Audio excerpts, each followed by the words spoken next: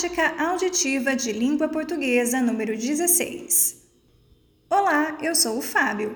Eu pertenço à família Speakaru. Hoje vou falar sobre o que gosto de fazer no Halloween. Normalmente, por volta de setembro, eu e minha família começamos a pensar em nossos planos para o Halloween. Costumamos pensar em coisas engraçadas que aconteceram ao longo do ano nas redes sociais ou em um bom filme que todos falaram. Depois de definirmos um tema, começamos a procurar fantasias e onde conseguir um bom negócio.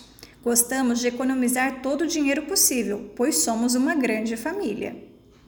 Para este ano, a nossa família se vestirá como os personagens da família Addams.